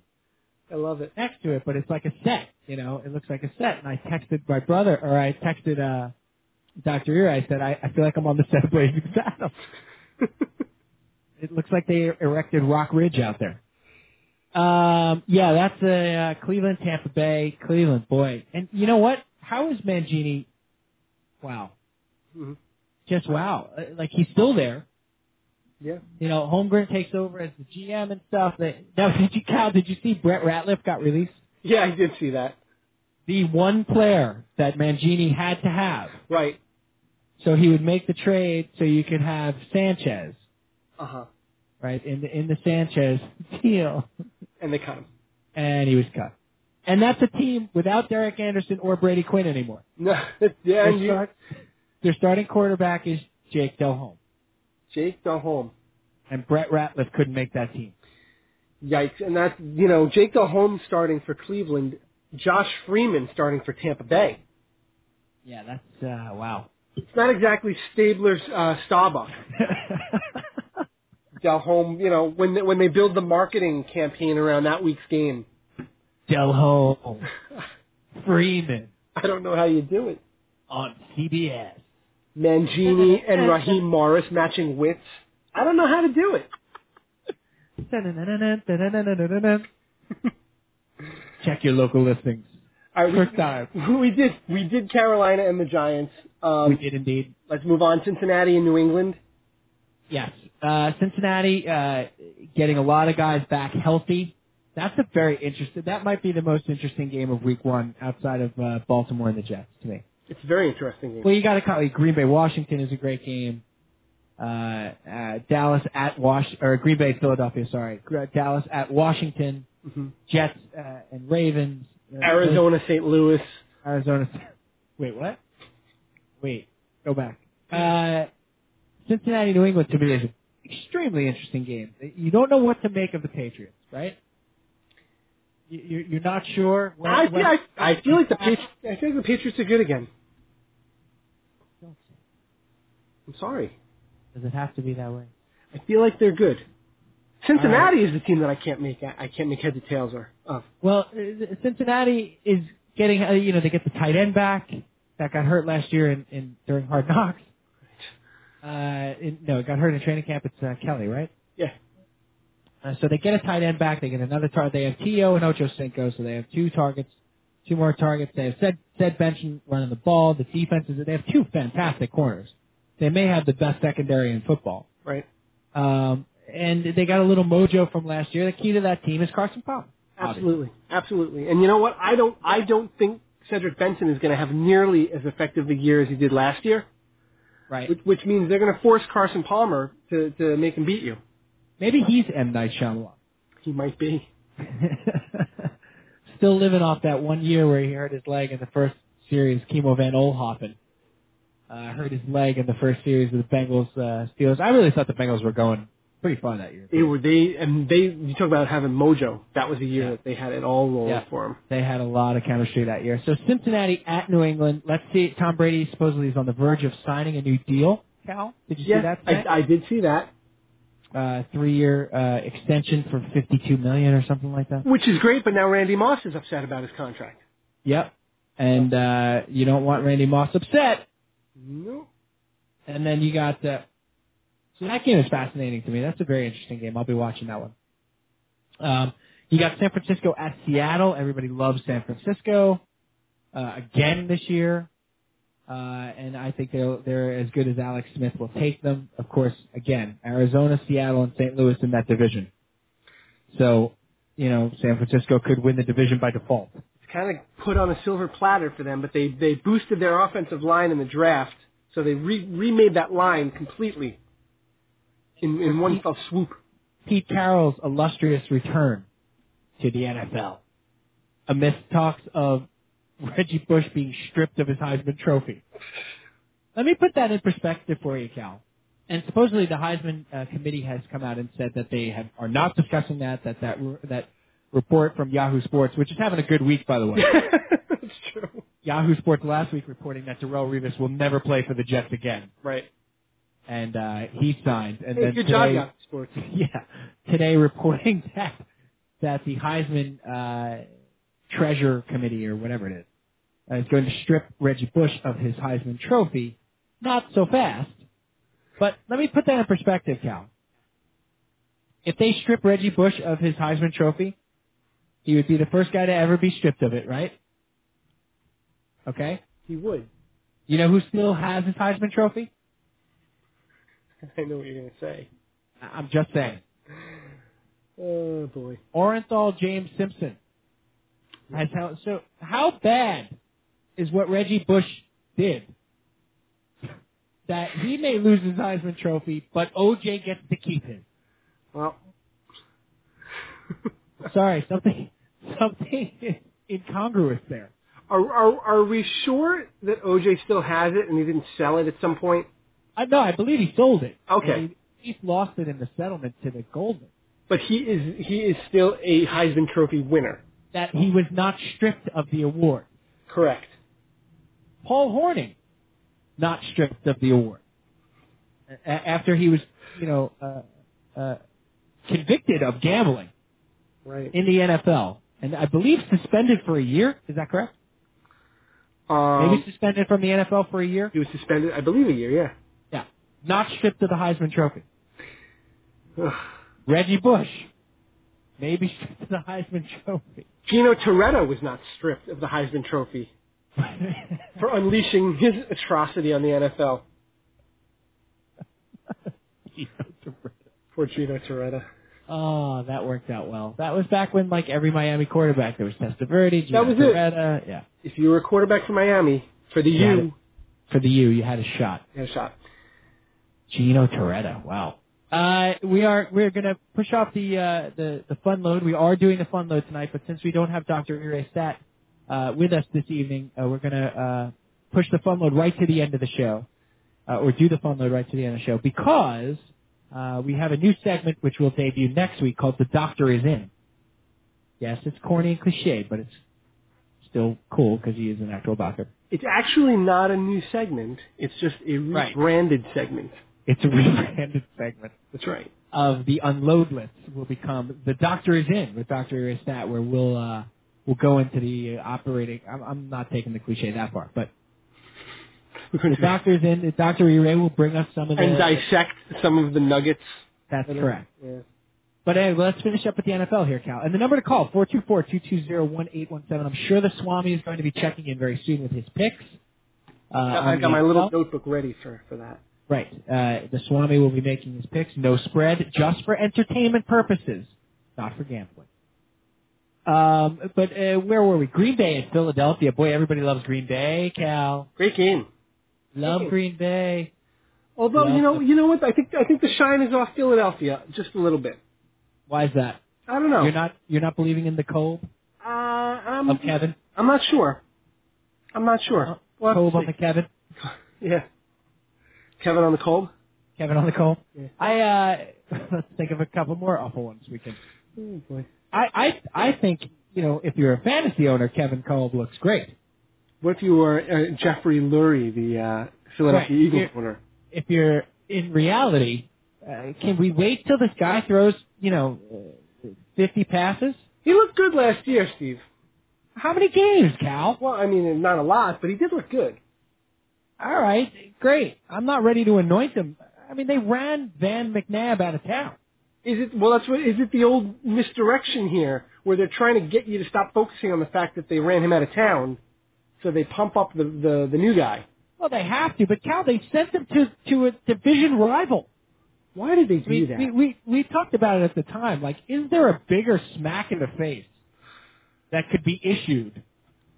In sports. I mean, you know what I likened it to? It was like when the Red Sox let Boggs go to the Yankees.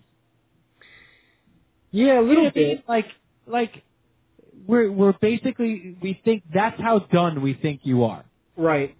We're gonna let you go to a hated rival, and we're gonna trade you to them. That's how done we think you are. Well, isn't that what didn't the Patriots trade Curtis Martin to the Jets?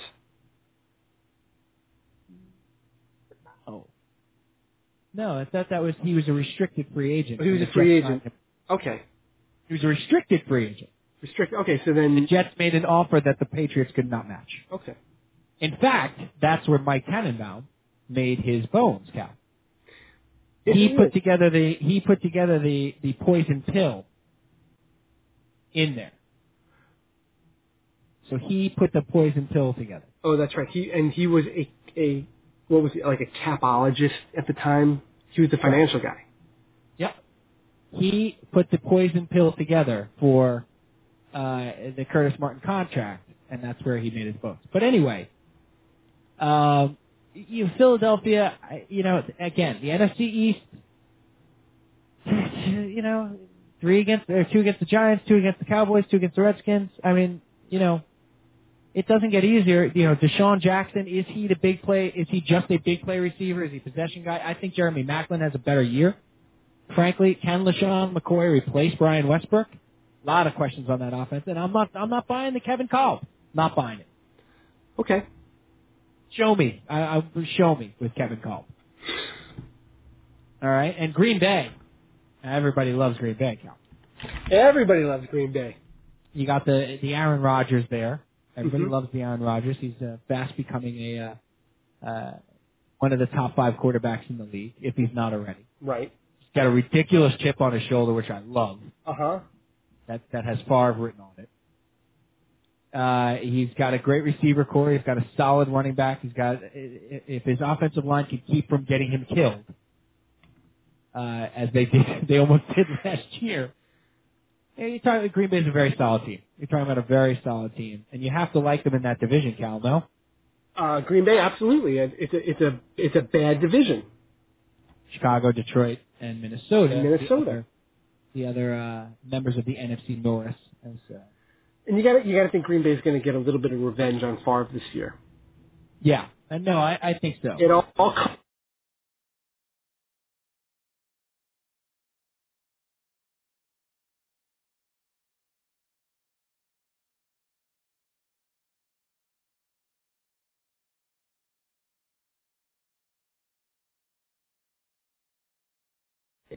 and see what happened. Cal? Yes, I'm here. Yes, what happened there? We got the little loss there? I don't know what happened. Don't know what happened. Looked like there was a call coming in, and we had the Swam on deck. We did. He's checked out. So the Swami, if you're listening out there, please call back in. He's just called back in. Let's take him. Let's take him right now. Before anything else goes wrong. Before anything else goes wrong. Swami, you are on the air. Welcome to Ready to Unload with Cal and Sanpete. Hello, gentlemen. Are we celebrating the rarity of the Mets winning a game? The Mets won a game. How do you like that? Yes, How did Dylan G do? Dylan G did excellent. He did actually 5 innings of hit, no run pitching, and then he gave a 1 simple home run, but he did pitch 7 great innings. He actually Well, Swami, you're breaking up a little bit there. I can't help that. That's not my problem. That's the problem of the commissions area. How's this? Is this better? That is good. We'd ask if you're on the road or you're in Barcelona, you pull off to the side where the reception is good. Actually, I'm on a hard line. I'm back in New York City, the Big Apple. Welcome home. I'm trying to decide on the motif that the Giants will use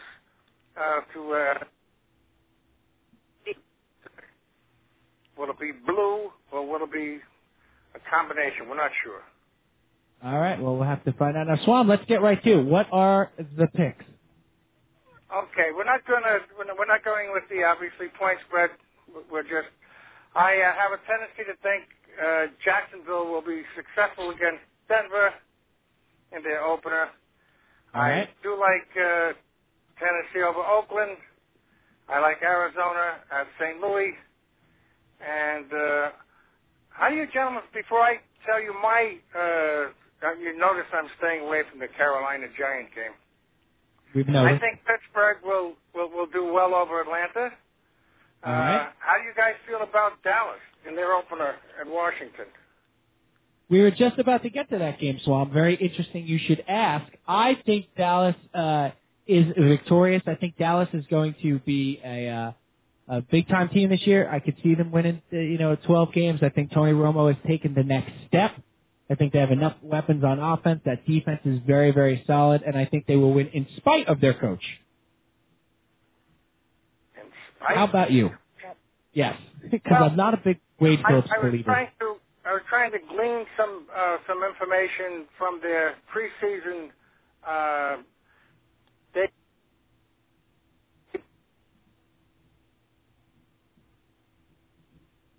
Yep, I think did we lose the Swamp? He's having a little trouble tonight. He's I don't having think we a lost little him yet. trouble. Swami, you still there?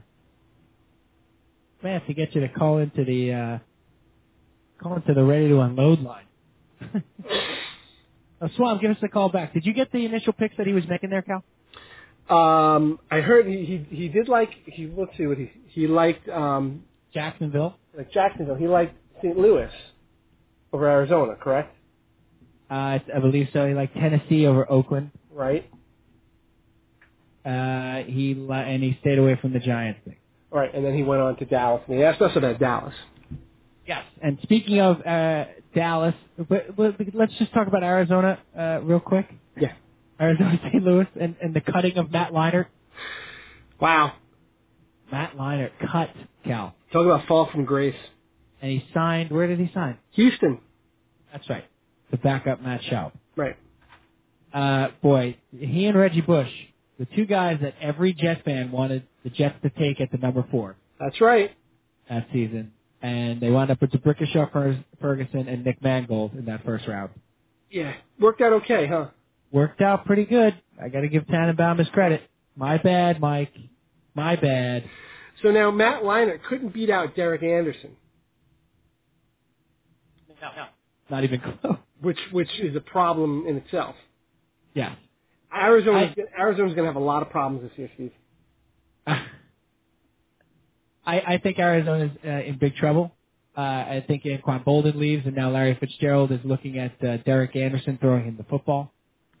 Not great.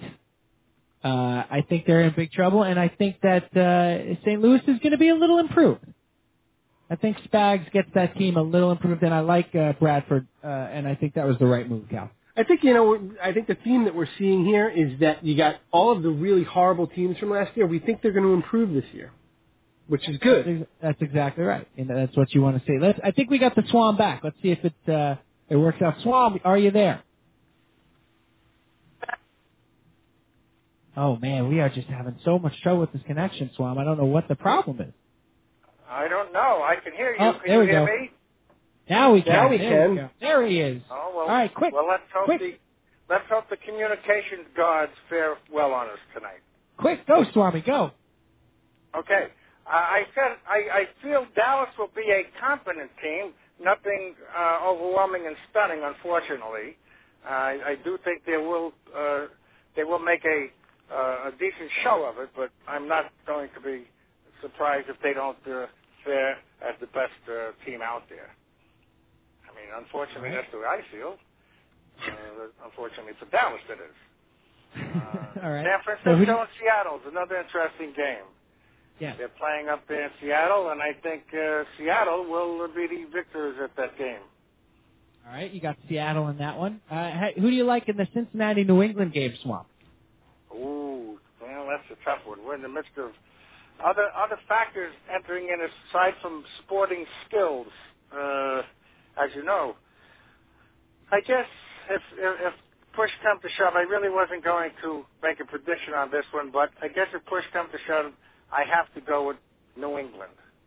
All right. Sorry about that, Swamp. I didn't mean to jump, into your non-predict, but you're so good. I mean, I don't even worry about it. But well, I think they come off. I think coming off a loss to the New York Giants in the last preseason game, and they're home. They have the home field advantage. I think that they, will go ahead and start the season off on a winning note. All right, sir. And Monday night's game, by the way. Yes. At the new Meadowlands Stadium, they have two games consecutively, Sunday and Monday. Those people with the banners, changing them from green to blue to red, they're going to have their hands full. Apparently, it's all automated now, Swamp. And so will the Jets. With Darrell back now, they have another component of their team set in place. Yep. Mark Sanchez, of course. If he plays a Mark Sanchez game, we could have smiles on our face. If he plays a Mark Sanchez game, we may not have smiles on our face.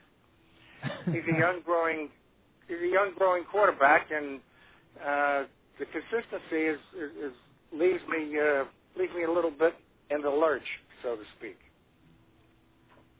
So I guess I'm going to go. I hate to do this, but yeah, I'm going to go with Baltimore. All right, so Baltimore it is. And Swam, you got any others? We're going to run to the fun load. You got any last one? No.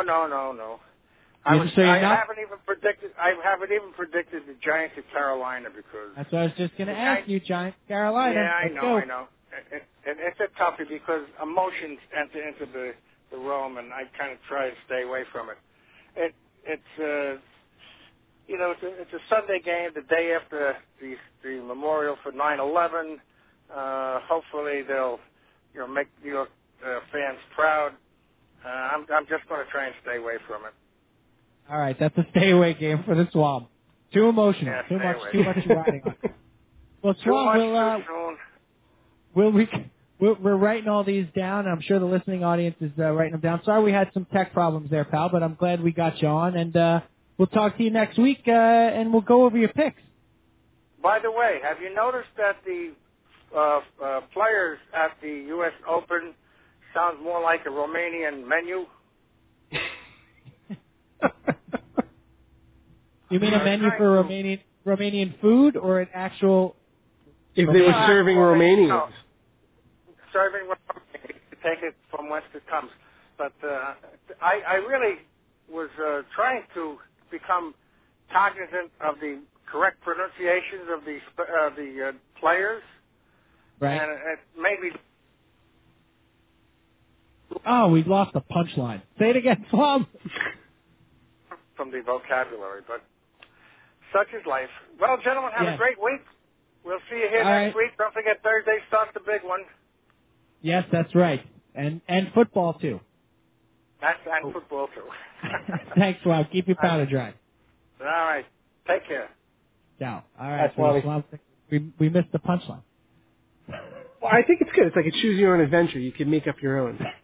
We're going to put the punchline on the website tomorrow, www.rtusports.com. Cal, I think we've done quite a bit there. Yeah. Well, it's an NFL show, Exactly. It's an NFL show. PJ, who had called earlier, has suggested a punchline for that Swami story there about the Romanian names at the U.S. Open. Oh, what's PJ got? Quote, How an elephant got in my pajamas, I'll never know. I think he's ripping off Groucho Marx there. But thank you, PJ. So lastly, Cal, and then we're going to move to the fun load. Baltimore at the Jets. Yeah. I think we've talked enough about the Jets. I think we have. And then the only other game there is Seattle and Kansas City. Kansas City, everybody's kind of San Diego, Kansas City. Or San Diego at Kansas City. Yes, thank you. People like Kansas City to be better along the lines with this team, Cal, of like these really awful teams from last year are going to be better this year. Thomas Jones there, Jamal Charles, Matt Castle probably better. Charlie Weiss now in there helping out on the offense, so maybe Dwayne Bowe has a rebound type year. I still think their defense is abysmal, but it's such a bad division that, again, Kansas City, Denver, Oakland, San Diego, it's anybody's ball game right there. Well, all these bad teams are going to beat up on each other. Exactly. And I think San Diego is still the class of the league, or the division, but I think KC's going to be frisky. So, a little froggy, this team. Yeah. Now, Cal, the Kansas City Chiefs picked up Thomas Jones. Thomas Jones. In the offseason, and there was a lot made of Thomas Jones leading the league in rushing last year, or not leading the league, but having a fantastic year in rushing for the Jets, and how he was a leader in the clubhouse, and how the chemistry was phenomenal because of Thomas Jones. That's right. On that Jet team. And now he's gone. So let me ask you a question, Cal. He's gone from the Jets. That's right. The Chiefs are certainly happy to have him. That's right. But chemistry, Cal. We've heard a lot about chemistry on the Jets. We've heard a lot about chemistry in sports. Chemistry, as Dr. Ire has written for us here in the rundown. The unmeasurable intangible in sports. Ooh. Dr. Ire had some questions for us. Which sport is chemistry the most vital? Let's get the fun load underway, Cal. We got about 12 minutes. Let's whack out the fun load here. Answer me this. Uh-huh. Which sport is chemistry the most vital? I'm going to say baseball. I'm going to say football. So, agree to okay. disagree. Moving on. No, I'm kidding. Why would you say baseball? I'm going to say baseball just because of the daily grind, and you're with the same group of guys for 162 games, 6-7 months if you count spring training. You really got to be able to get along with the guys that you're playing with. You have any friction in the clubhouse, in the locker room, I think it just manifests itself over such a long season. But there have been teams in baseball that have. First of all, let's go back. Does chemistry exist? I'm a big believer in it. Does chemistry? Are you all right there? Did you fall off your chair? Whoa. I'm a big believer in that chemistry does exist. Having played sports, not on a professional level, but played sports for most of my life, and you've played sports for a lot of your life, Cal. Chemistry, there is something intangible that goes on when you're playing on a team. There are guys that you like, guys that you really don't, but you want them on your team. I think it definitely exists. I think it can be a vital piece of the puzzle, but I think it's a little more football than baseball. How so? I think that football is such a violent game, and at any moment that it's also, to me, a compartmentalized game. There's the offense and the defense. Okay, and special teams. All right. But the offense is like, when there's chemistry, there's a rhythm to what's going on the field. Okay? And that the quarterback has a chemistry with the receivers, the offensive line has a chemistry with each other. Like, I think chemistry translates more into the play in football. Okay, I can see that. Knowing things happen so fast, it's a collision sport, not a contact sport. Okay, and knowing what the guy next to you is going to do, right, before he does it, is, I think, like there's like this symbiotic chemistry that goes on in football. Well, if you're going to take that approach, I would argue that hockey might even be more of a chemistry based game than football because it moves at such a faster pace. Yeah, no, that's true. And I think chemistry is huge in hockey and soccer as well for the gameplay. Like, Right. I'm not talking about what goes on in the locker room. Right. That, to me, that's almost like a different kind of chemistry. Yeah, I think that's the key. There are two different types of chemistries we're talking about here. Right, but I think that great chemistry in the locker room can translate onto the field in football or hockey or soccer. Like you hear about all the time in hockey or soccer that guys don't know how to play with each other. Right. That's why the World Cup wasn't like the greatest soccer in the world. Right. Because these guys don't have much chemistry. If they're thrown together for a month, they don't play that many friendlies. They don't know each other's game. But there's a chemistry in football. Like the O-line develops chemistry, and the receivers and the quarterback develop chemistry.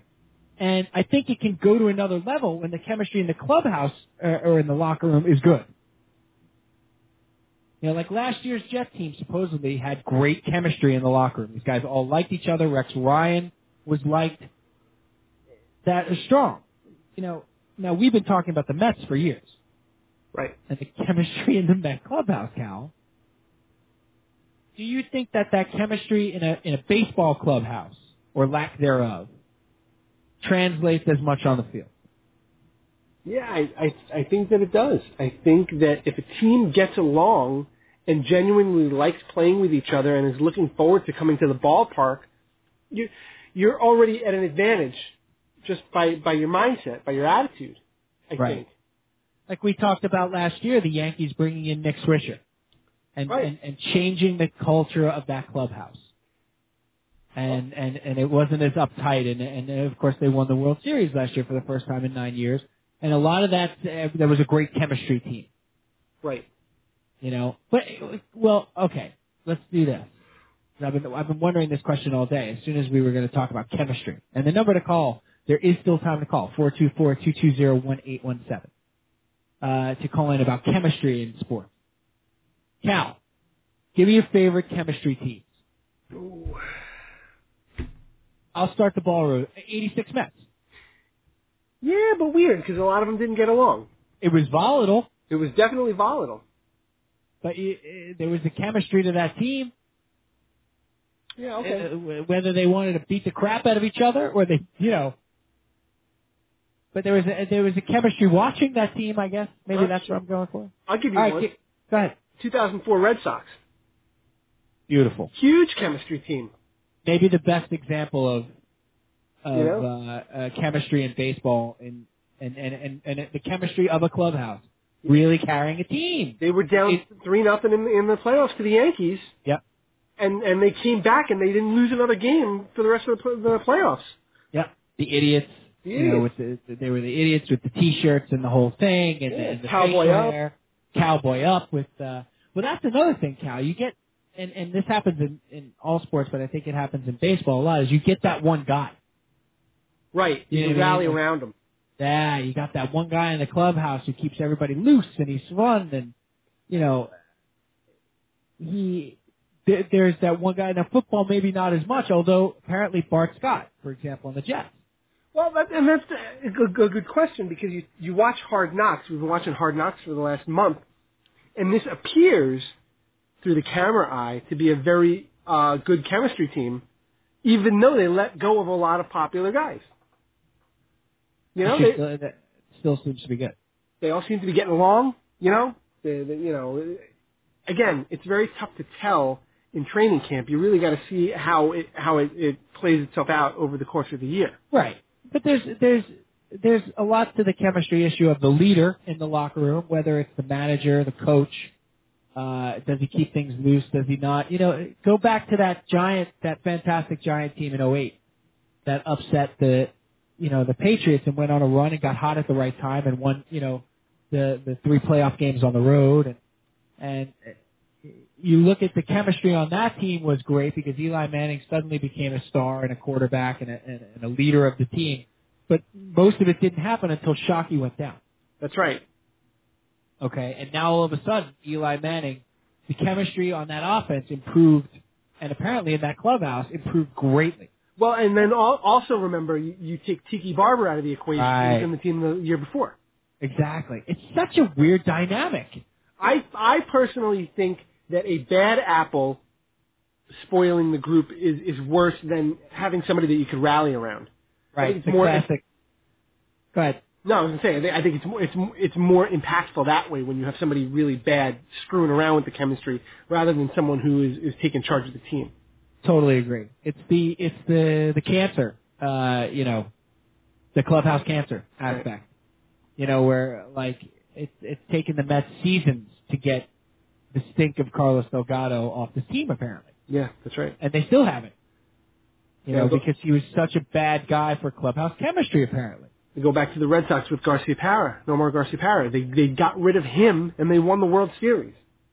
It's really weird, and we only have a couple minutes remaining in this episode, and of course we'll join you next Tuesday night, same bat time, and Dr. Erastat will hopefully be back with us. But Cal, it's one I'd like to continue. Maybe we'll talk about it again a little bit next week and take your calls on it and stuff, because it is that. There are some people that absolutely don't believe in it, Cal. Absolutely. It's polarizing. And it's like the chicken and the egg. What comes first? Do you have good chemistry because you're winning, or do you win because you have good chemistry? Boy, you just blew my mind. You like that? What do you think? I think winning is born out of a chemistry. I think a marginal team can win if they have good chemistry.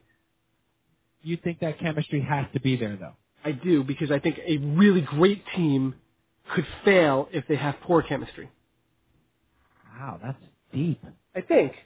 I would agree with that. I mean, it also depends on how we're trying to define chemistry. That's right. I think because people will always make the argument for those teams, those Yankee teams in the 70s that hated each other. Right.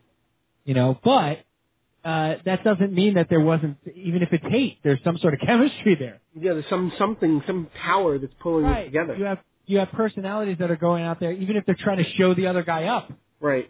They're performing at a different level because of some sort of interaction that's going on, between the players.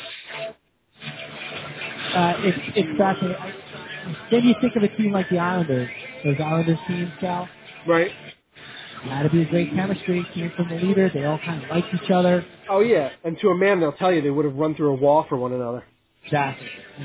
And they won 4 straight, Stanley Cups. So I think, wow, we got to go into this topic further. We'll come back to this. Perfect. Yeah. Scratching the surface. Well, Cal, that is about all the time we have on Ready to Unload, episode WBPR 2. This is actually our 36th episode overall. You know? And why don't you give me a final unload and to wrap this bad boy up? My final unload is I can't wait for Thursday night football NFL season. Let's get it going. All right, and my final unload is I hope you all enjoyed last week's 90210. That's right. I know Simmons did a 2-part podcast about the date being 90210 last week, and all I have to say is Dynamite and graduate.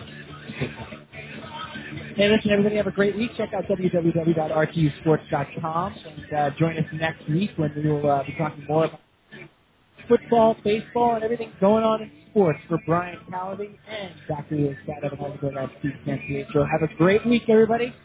We'll talk to you next week. Later, Cal.